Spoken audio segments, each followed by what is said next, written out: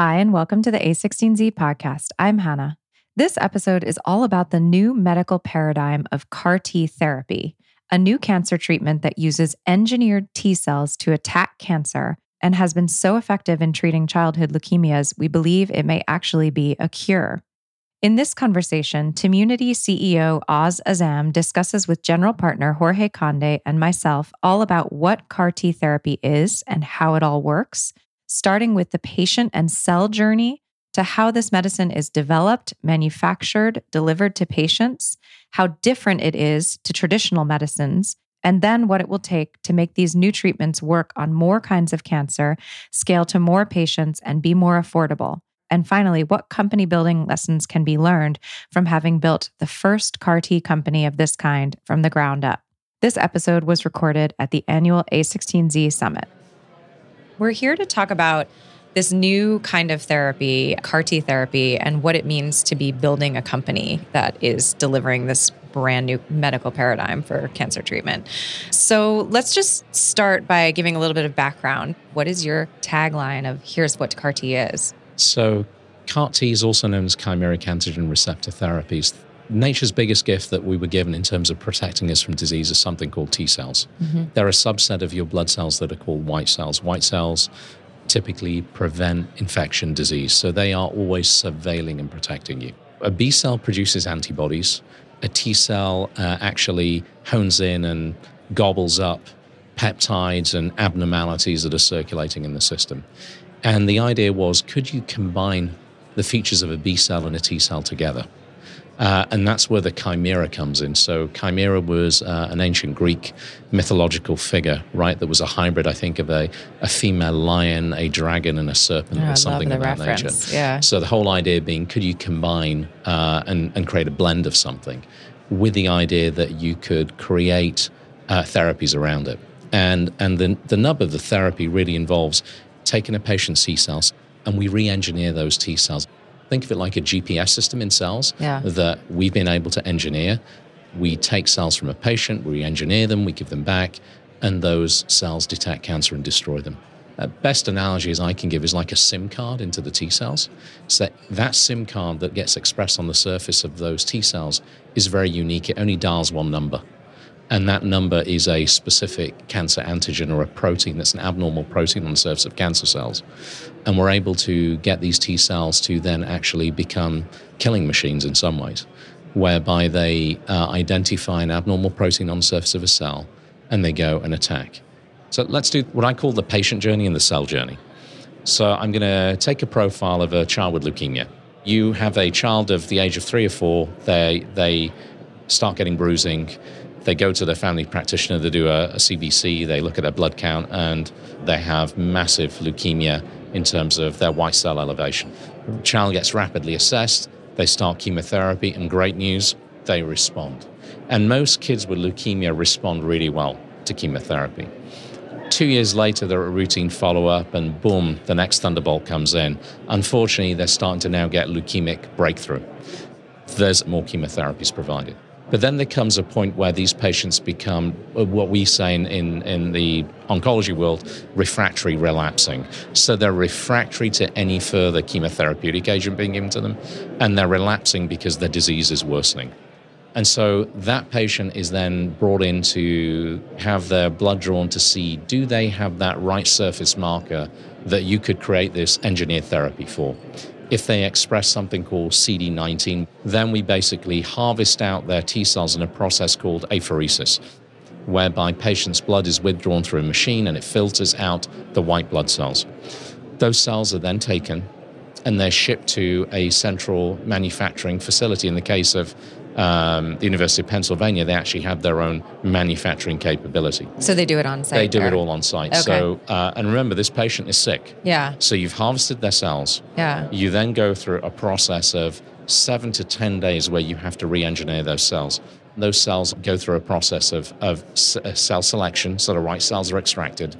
They're then excited by a certain degree with certain technologies that basically make the cells in a receptive state that you can then deliver a Trojan horse into it. The Trojan horse is this payload that we deliver of the genetic code that expresses this new surface marker called a CART on the surface of the cells. You then go through a process of 3 days watching these cells. Are they going to grow? And, you cross your fingers and toes because sometimes they don't grow. Yep. These are cells that have become fatigued and they just don't have that oomph, that energy that's needed to grow. Yeah. Then you have to harvest out the cells once they've grown. Then you have to freeze them. Then you have to ship them. A mild chemotherapeutic regimen is given to the patient. We kind of call it conditioning. And conditioning is that you want to get the patients in a certain state that you create space in their body for them to receive these cells and the cells to expand. Interesting. So the cells are given as one infusion. And what you typically see is a spike in the patient's fever. These cells start to multiply very, very rapidly. And at the same time, they're pushing out massive amounts of protein, and they start to literally attack the cancer wherever they see it. Yeah. Cancer, when it's destroyed, releases a lot of toxins. And that manifests itself in something called cytokine release syndrome. It's like a storm in your body, It's like a storm. That's right? what they call the cytokine storm. And so having that patient available to be able to, for example, move to an ICU unit if needed, it requires a lot of coordination and sophistication, right? So you then go through that process, and hopefully by 3-4 days, you're seeing that window of, is this patient really responding? If you don't see the cytokine storm, it means the product's not working. Interesting. We actually look forward to an adverse event, which is really weird in medicine. Yeah. Because if you don't see it, you know the product's not working.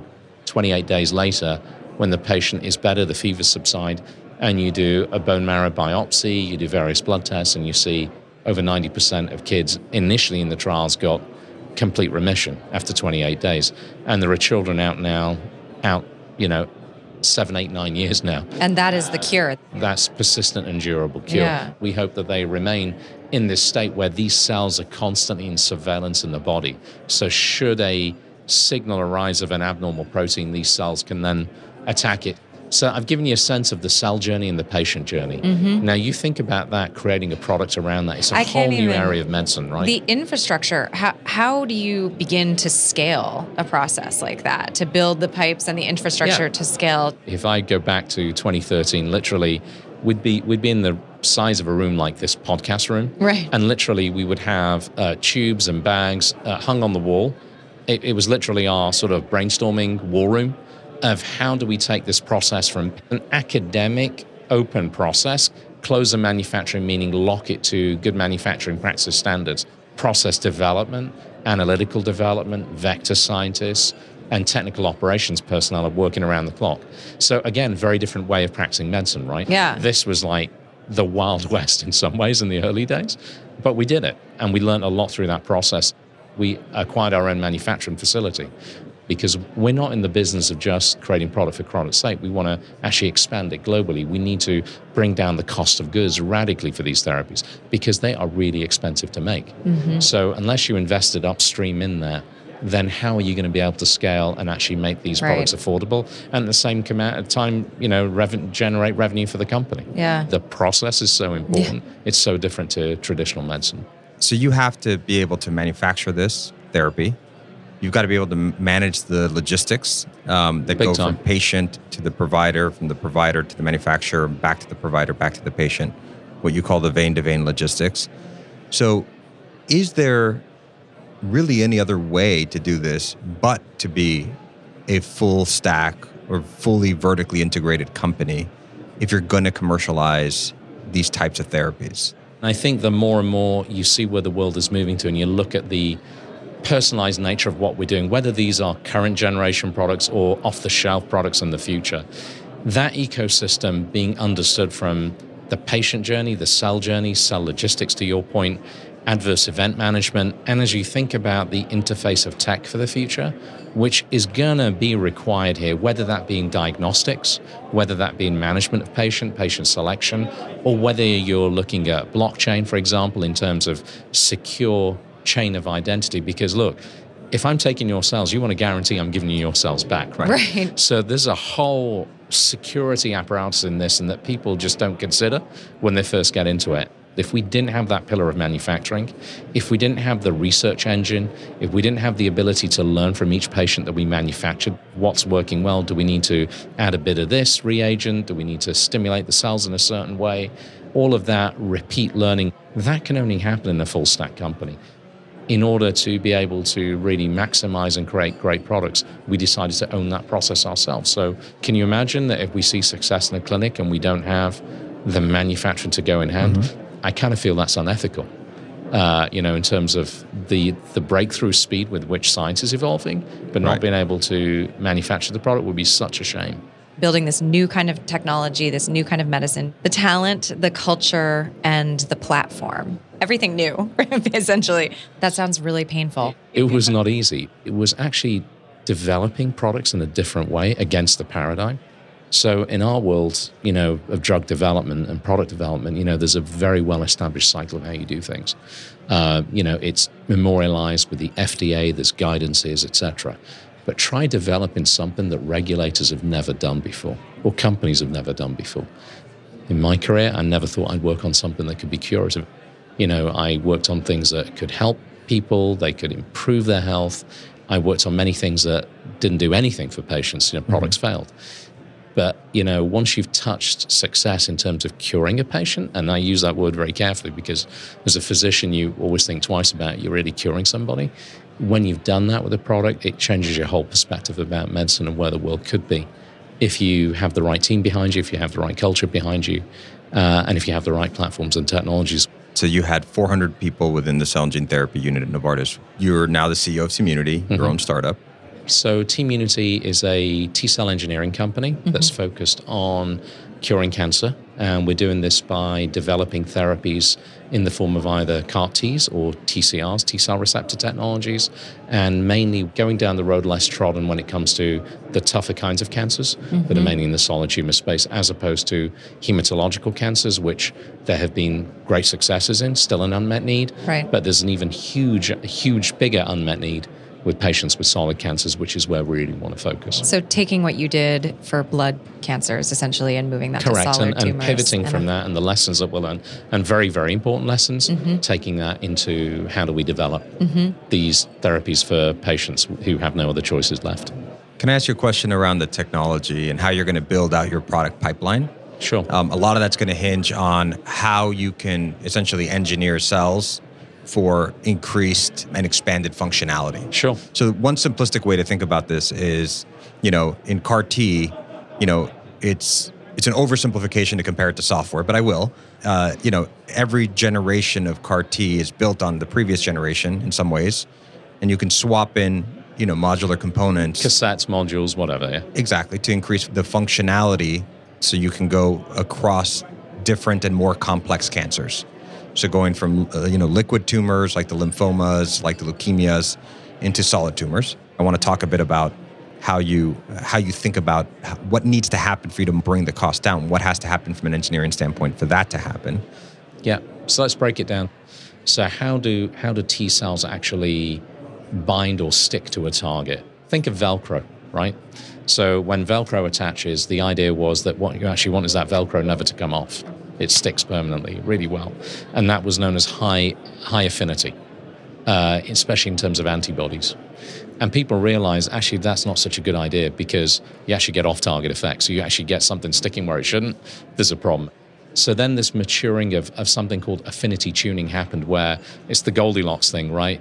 Not too hard, not too soft, just the right amount where you get a T cell touching and activating, but not totally binding. I think that's been a bit of revolution in terms of T-cell engineering thinking. Then it's actually developing multiple warheads. So actually targeting more than one protein, abnormal protein or antigen, that multivalency as we call it. And in certain cancers like glioblastoma, we know we probably have to attack 3-4 different kind of surface marker proteins for patients to get a benefit. Then there is the engineering component of getting these cells to power on. So if you think of the engine of the cell, how do you really give it more choke so these cells really power up and co-stimulate? How do we armor these cells better to help them overcome immunosuppression? Because Mother Nature's, one of the things that she's done an amazing job of, is actually giving cancer privilege, right? And there are various ways in the system that cancer cells trick the human body. One of them is immunosuppression. So we now have the capability through gene editing, for example, to overcome that, or through armoring of cells, which was not possible before. There's actually ways where you can target the outer casing, if I can call it, of cancer, and kind of make a dent in that armor to allow payloads to go in. So payload delivery is another key factor, right? That's changing the way we think about liquid to solid. So all these modules now, the lessons learned from hematological malignancies now pivoting towards, solid tumors. These principles are going to be really important, not just for companies like us, but for the entire field. How do we get these therapies into patients earlier in their cancer journey, if and when it's appropriate for them to be treated with these kinds of therapies? And what needs to happen from a product standpoint to enable that? This whole sort of scale business, that's really going to come where gene editing comes into play. In theory, if you have not the patient cells, but cells from multiple sources, so you're a donor, I'm a donor, we have great cells, those universal cells be made into sort of batches from which you can then create an off-the-shelf product. Right. That's going to help reduce the cost of goods, and that's where the future will move to. And there are companies that are actually in that space now. We're in the research stage of that now, but again, that's going to be another flexion point for the field in terms of bringing down costs. Novartis, Kymriah, the first CAR T product, was going after leukemias, lymphomas, which is about 10% of all cancers. You're going after, the other 90% plus. So you're going after, call it 10 times the market with a tenth of the team today. Is there something fundamentally different about how you build a startup company from scratch versus a startup company within a large company that you had at Novartis? Oh, there's huge differences. Let's talk about the talent. So I quickly brought on board a very good colleague of mine from Novartis, Michael Cristiano, and he is the resident deal maker when it comes to everything cell and gene therapies. So between the two of us, we'd actually had a cultural sense of what we had built previously and the essence of what we needed to keep, but what we needed to pivot to. And then clearly the speed with which you have to recruit is a very different pace, right? I mean, within the Novartis world, it was fast because, we went from 2 people to within 6 months having 400 people. But literally, we lifted and shifted groups out of different functions in. Sometimes they had a choice, sometimes they didn't. But in the startup world, you really are relying on your network very heavily, but also really digging in quickly about people who fit really well in big pharma may not necessarily work out in startup situations and small biotech. So really understanding what is the motive of that individual. I mean, we get out of bed thinking about T cells, we go to bed at night thinking about T cells. Yeah. Well, to your point also, in the startup, everyone is choosing to be there and they must be making the choice from a kind of passion. And, many colleagues who came on board had experienced malignancy themselves, or they'd lost a loved one or loved ones in many cases, so it becomes very, very personal. In a small company, you have to phase and stage your hiring. You can't just do a scattergun approach, right? Getting a high-performing team set up quickly where you buffer each other's weaknesses but play to each other's strengths. Right. That's a really, really important trait in startups because there's no room for insecurity. You have to have huge self-awareness about what you know and what you don't know. And time's not on your side. It weighed heavily on me, the letters and Facebook postings I got from patients and their families in my former life. The patients we needed to treat have tried absolutely everything. The sense of urgency was there as well. For the first 12 months, it was all we needed at that time to really secure the operations of the company. There were many times, actually, the company should have died. For example, there was IP that maybe wasn't what we thought it was before. There were platforms that maybe the experiments weren't reading out the way we thought they would. It all worked out. But during that phase, I never knew I could be so tenacious because I'd tasted such huge success in my former life to now do this again and think, oh my God, could we really fail? And we really could have. But it's patience are waiting, right? There's nothing like famine to make you hungry. Oh, absolutely. Absolutely. And then the next phase of the people side really came in when we had to instill discipline process, building out quality systems, starting to write protocols, starting to really gear up for regulatory guidances, submitting INDs. And sometimes you get people on the bus. Then you got to figure out, are they on the right seat on the bus? Because you hire utility players, right? But you also need specialist players as well. So how do you move them around the seats on the bus? Like, should they have got on the bus? Hopefully, yes. Then sometimes you realize, well, this person may be better in this seat versus that seat. So we went through that phase as well. And did you find that kind of internal culture building? I mean, because this is a new kind of bio company, really. Were there kind of internal cultural issues as well, where you're getting different types of people with different approaches to things? Absolutely. People bringing in different baggages, right, from a cultural perspective. The teaming in our world is so different because you have to integrate what is traditionally clinical thinking with manufacturing science thinking. Right. In our world, the process is the product, right? That's a very different proposition. So let's fast forward to the end of the journey then. So let's assume that you're able to demonstrate that these therapies are effective, you're able to manufacture them, you're able to manage the logistical complexities. If we look at the first generation of CAR T therapies, is it fair to say that commercially they haven't lived up to the expectation of what they might look like? I mean, first of all, introducing a new order in how medicine's practiced is not easy. Mm-hmm. I mean, you got to think about how a physician's going to get paid. How does the healthcare system make money out of this? What's the cost of infrastructure build? Are they going to actually invest in a stem cell lab? Are they going to invest in the logistical wiring? And at the same time, do clinical trials and also be a commercial center. Right. So I think people underestimated the complexity of what it would take. But at the same time, nobody's disputing the stellar clinical results that you get. I think the curves will pick up. Mm-hmm. It just took longer for the uptake for a specialty product to be introduced. And, hindsight, maybe there were certain things we could have done a lot earlier. There's a finite amount of resource investment you could make at certain pivot points within the life cycle of a product. But I'm pretty optimistic that the players that are going to be in this space are going to double down and increase the actual spend that's needed to really make these products successful. Because at the end of the day, none of us are in this business to break the healthcare budgets of any country. We also know we have a challenge because the products are expensive mm-hmm. to develop. I think over time, and we've already seen this, the cost of goods have come down. We're one or two engineering steps away from some radical optimization of these products. We are going to need, access to large amounts of data. We are going to need the AI and adjacent thinking to be blended into the cell journey and the patient journey and then the commercial journey. The revolution started, it ain't over yet. Mm-hmm. And there's a couple more wins that I think we're going to see in the next couple of years in the T-cell engineering space.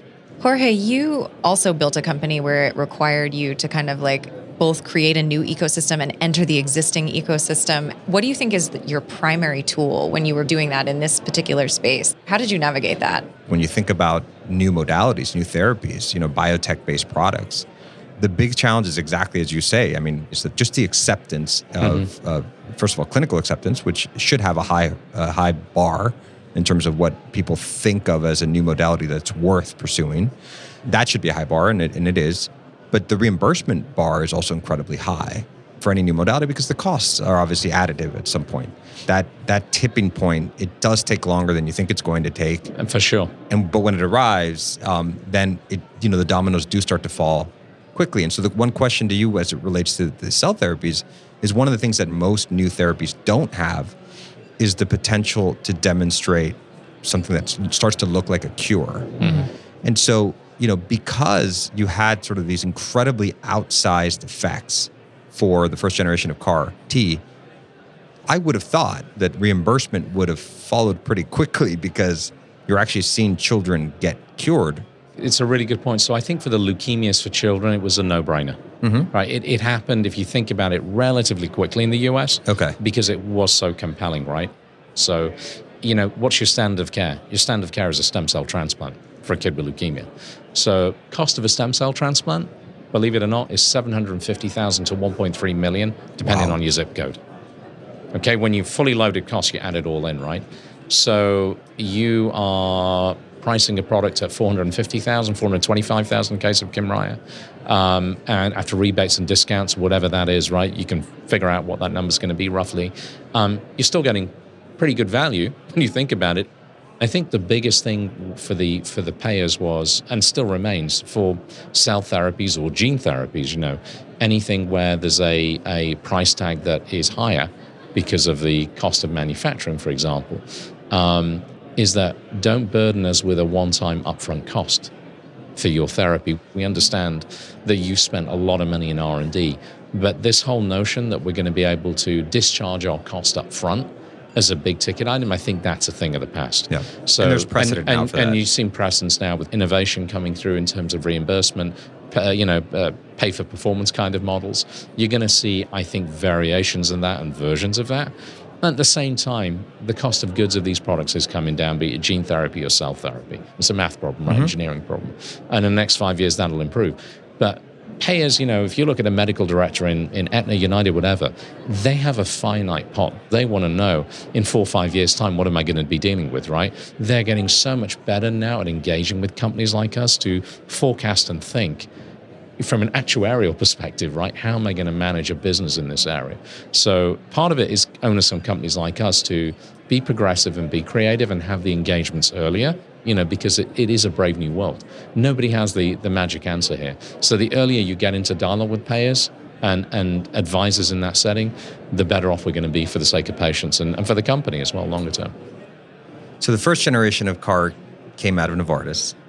The second generation of CAR T is coming out of companies like Tmunity.